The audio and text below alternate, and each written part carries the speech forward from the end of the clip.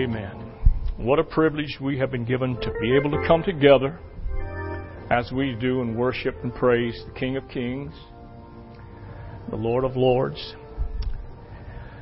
If I may, as we, High Point Church and my wife and I, we enter a new season of life and into a new chapter. If you'll give me your indulgence for a little while, I'd like to speak to you about the 7 realities of experiencing God, underscoring God's will and His purpose for our life. Let me say this in the onset. We or you cannot stay the way you are and go with God. We cannot stay the way we are and go with God. You see, when it comes to being God's servants, we often act as though God tells us what He wants us to do and then sends us off all by ourselves to try to accomplish it. I'm glad He didn't do that when He called me to the ministry. He didn't call me and then send me off to try to do what we've done over the nearly 45 years by myself. But He has walked with us every step of the way, every avenue that we have traveled, every road that we have gone down. Jesus Christ has been there every step of the way. Then at any time we need Him, we sometimes have the mindset that we can call on Him and He will help us. But I'm going to tell you, when you walk with God and you go with Him, He will be there every step of the way. And let me say this is and has never been a true biblical picture. When God is about to do something through and in and through His people, He many times reveals what He is up to and what He's about to do. You see, whatever God is up to, He wants to do it through His people and through those who will yield to Him as servants. Amen.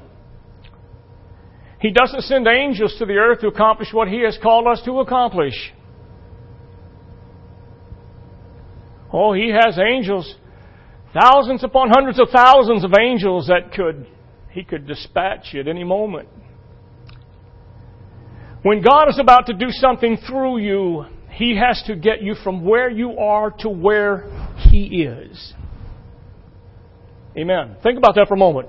When God is about to do something through you, He has to get you from where you are to where He is. God comes along and He reveals what He is doing and what He wants to accomplish in your life. And when you know what God is doing, then you know what you need to do. And we just simply need, if I can simplify the answer, we just need to join Him in what God is up to. Whereas oftentimes we fight Him. You can say amen. You know I'm telling you the truth. Oftentimes we fight Him. That's not what I had envisioned, God, but no, we need to join Him. I will attempt to illustrate this a little more clearly a little later on in our thoughts for today. You see, the moment you know that God is doing something where you are, your life will be thrown in contrast to God. And again, I remind you, you cannot stay the way you are and go with God. I don't care how many years we've been living for Him.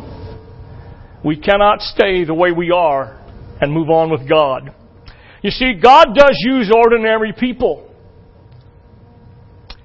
And when we take the time to ponder and think on that and meditate about the magnitude of working with God on His mission to redeem a lost world, oftentimes we may want to ask the question, well, what can one ordinary person such as myself do or accomplish? And one of the most powerful and wonderful passages that has helped me in this quest to answer this question over the many years that I've stood behind the pulpit and ministered the gospel is found in James chapter 5, verses 17 through 18, when James penned these words, Elijah was a man with a nature like ours, and he prayed earnestly that it would not rain, and it did not rain on the land for 3 years and 6 months. And he prayed again, and the heavens gave rain, and the earth produced its fruit. Oh, when I read about the life and times of Elijah and what God accomplished through him, it just leaves me feel so humble and awed to think that Elijah was just an ordinary man. He had days just like you and I have days. He had ups and downs. He had moments. He had times when he felt like a champion for God, and there was times when he felt so defeated he didn't know where to turn and go next. It is in this passage that I just read that we learned that this mighty man of God was just one ordinary person, just like you and I. I know that's hard for us to wrap our mind around, but it's true nonetheless. Elijah was ordinary, just as we are ordinary. But when this ordinary man prayed, God responded. Although Elijah was ordinary, yet he humbled himself in the role of a servant. That's something worthy to be noted. He humbled himself in the role of a servant. He obeyed everything God instructed him to do, and God was able to work through Elijah to influence powerfully a whole nation to return to God. Imagine that. This ordinary Elijah, this man who was a man of nature just like ours, James writes, influenced powerfully a whole nation to return to God. You see, God wants you to be you and let Him do through you whatever He chooses. He didn't call you to be like the person next to you. He didn't call you to be like me. He didn't call you to be like someone else. He wants you to be you and let Him do through you whatever He wants to do.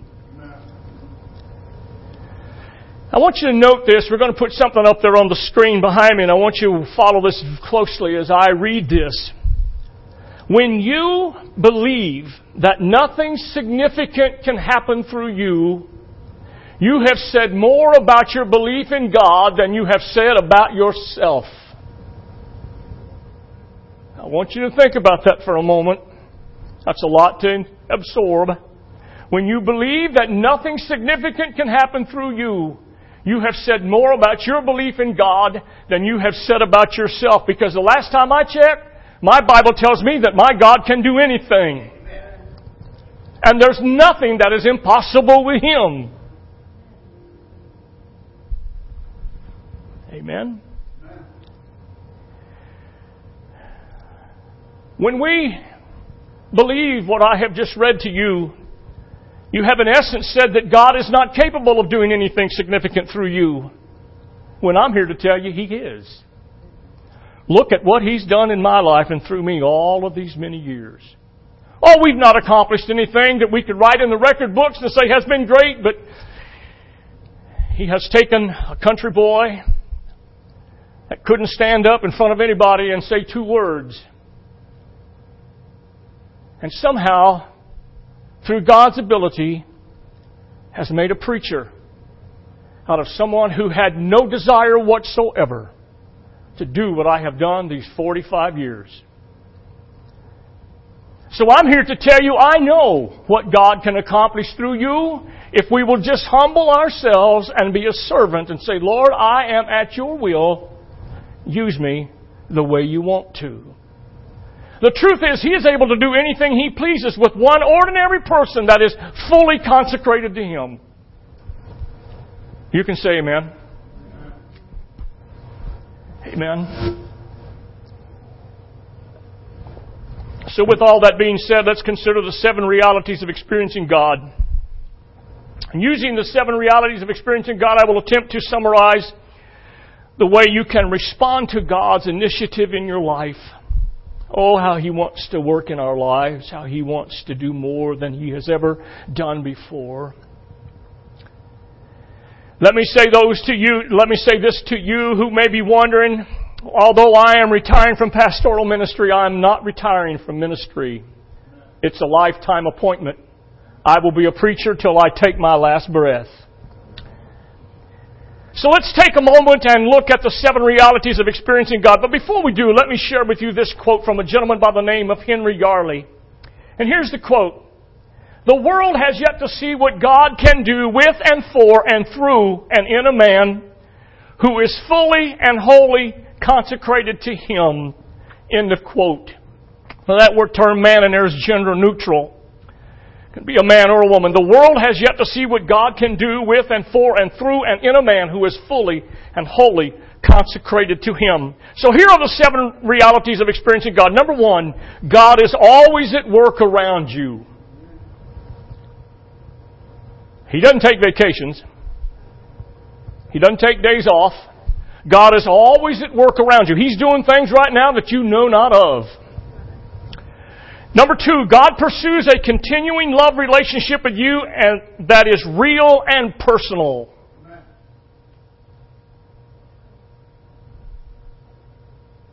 Number 3, God invites you to become involved with Him in His work. He won't put you in a full Nelson and throw you down on the ground and say, now you're going to do this or else. But He does invite you. Please come and join me. I will give you all the things that you need to accomplish what I want you to accomplish if you'll just come and yield yourself to me. Number 4, God speaks by the Holy Spirit through the Bible, prayer, circumstances, and the church to reveal Himself, His purposes, and His ways. Amen. Number 5, God's invitation for you to work with Him always leads you to a crisis of belief that requires faith and action.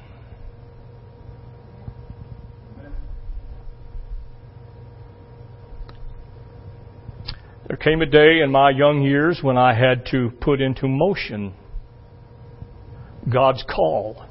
It led me to a crisis of belief that requires faith and action.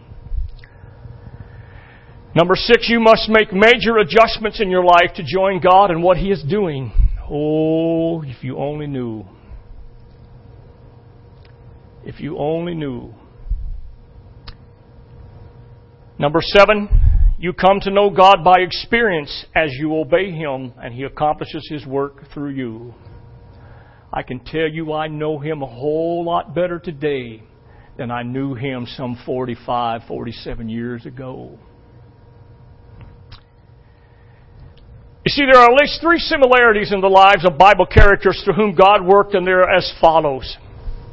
And here they are. Number 1, when God spoke, they knew it was God. Number 2, they knew what God was saying. And 3, they knew what they were to do in response to what God was saying. Please allow me to inject a question at this point. Wouldn't you like for your relationship to God be so that He would work through you in such a way? Believe me when I tell you, He wants to move you to that kind of relationship. There's a song, lyrics in a song that's titled The River, and here the lyrics go something like this, just to give you kind of an illustration. God's passion is an endless river, white water running wild in a restless, rushing fury. To see souls reconciled, it reaches wide across forever. It's dangerous and deep, and while some venture to the shoreline, some even dare to leap. And the river rages, the river runs, all through the ages. Long after I'm gone, there is a truth I'm finding I can't ignore. Whether I dive in or stand on the shore, the river keeps rushing on. All those who ride the rapids have a message they must tell. There's a joy in being lost in something that's bigger than yourself. And though the current takes you places where you learn to lose control, and if you think you're going under, He'll never let you go. Never let you go. Towards some quiet sea somewhere, there's nothing like the journey there. He'll never let you go. Let's consider for just a few moments Moses as an example. I love to study the life and ministry of Moses and because if there was ever an ordinary man that God used to do extraordinary things, it was Moses.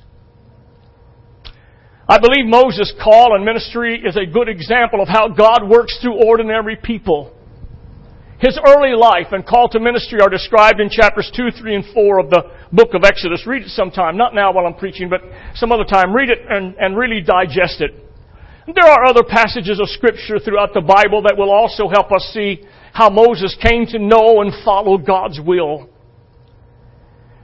Using these 7 realities of experiencing God, let's take a look at Moses' call and his response. No, we're not going to go through all the 7 realities, but I would like to use 3 of them for the purpose of this sermon this morning. Number 1, I want to point out to you that God was already at work around Moses. Here's what the Bible says in Exodus chapter 2, verses 23 through 25. And it happened in the process of time that the king of Egypt died.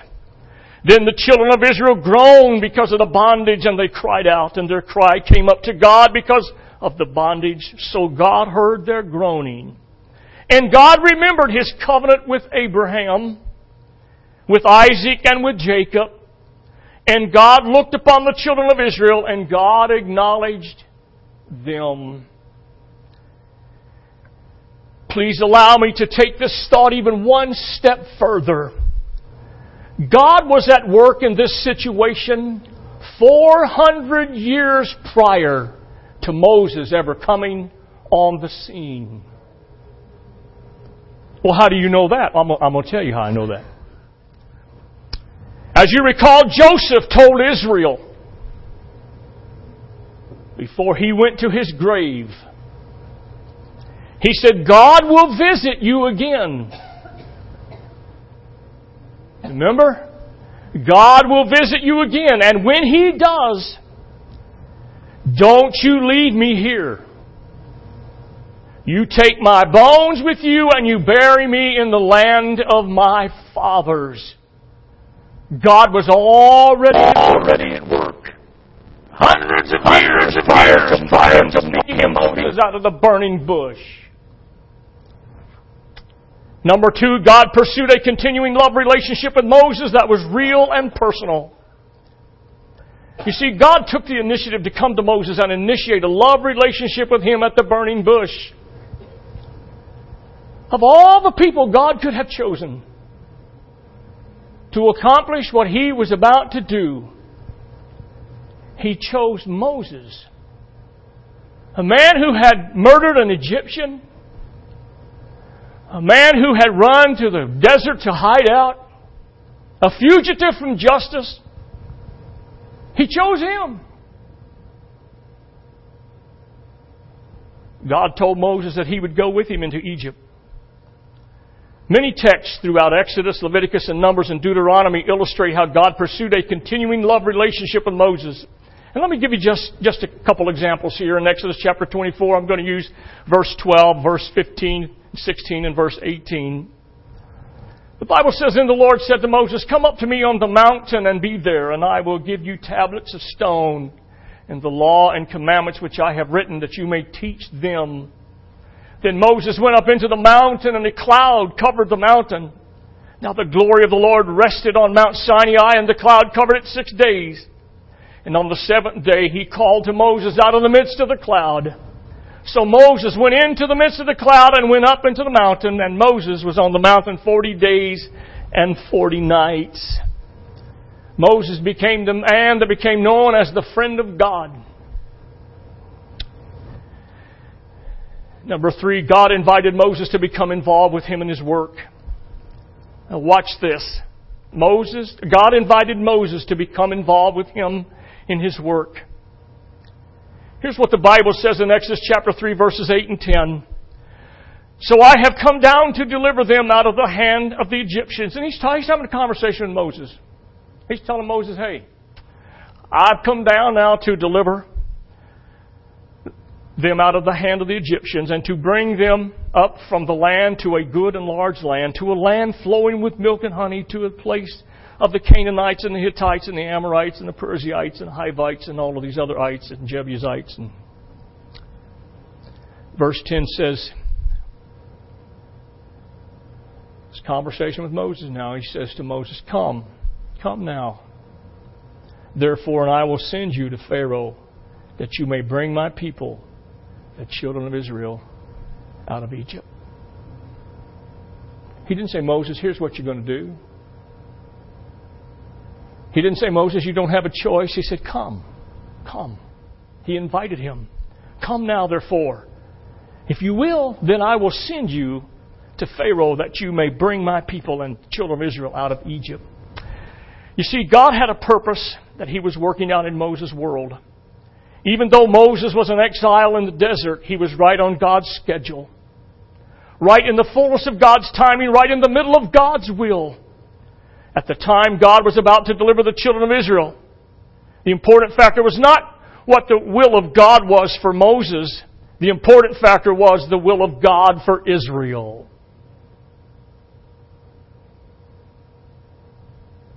I want you to think about that now.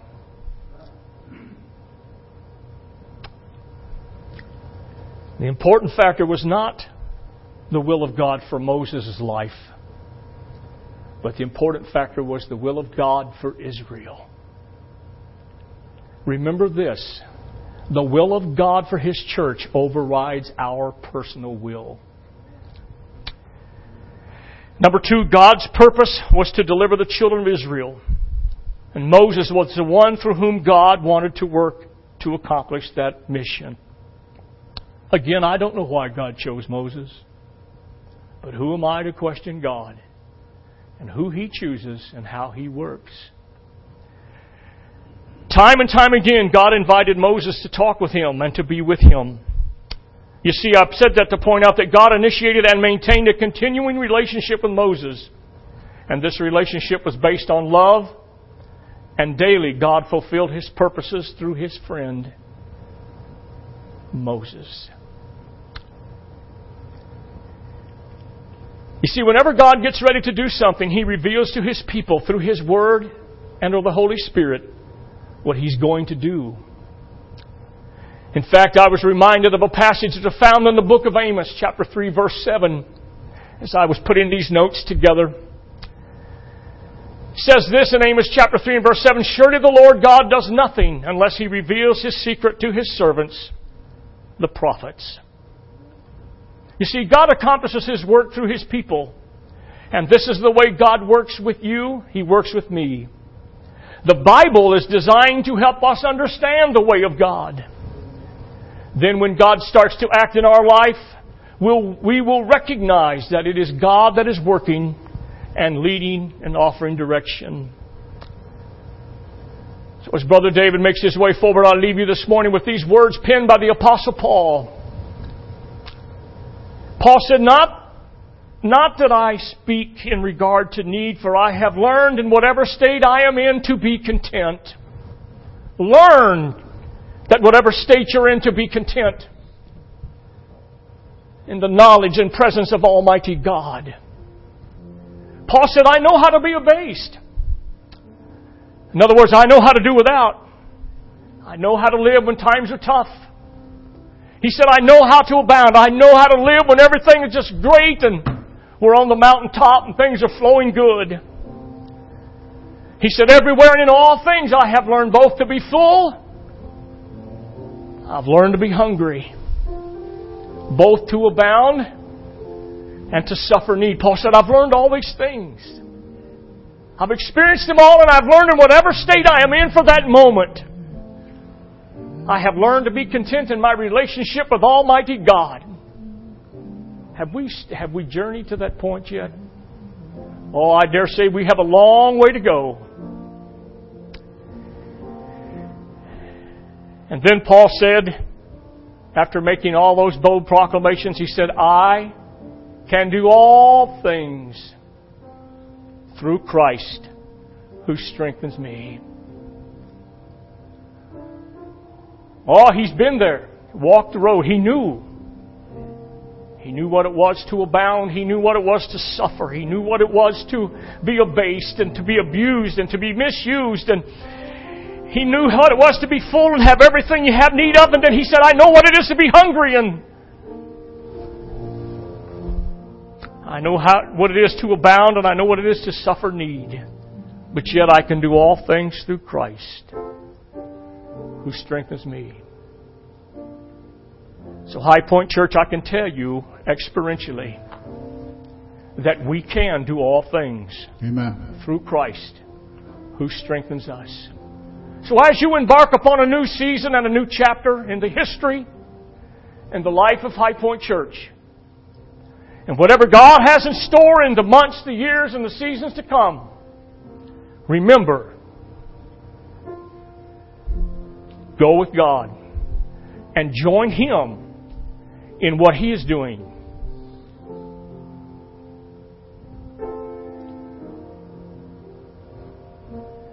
My wife and I made that commitment a long, long time ago. I'm going to tell you, it's been one exciting and adventurous journey. Oh, there's some things we would probably do a little different. There's some things we've learned along that journey in life and in ministry that we would probably take a second look at.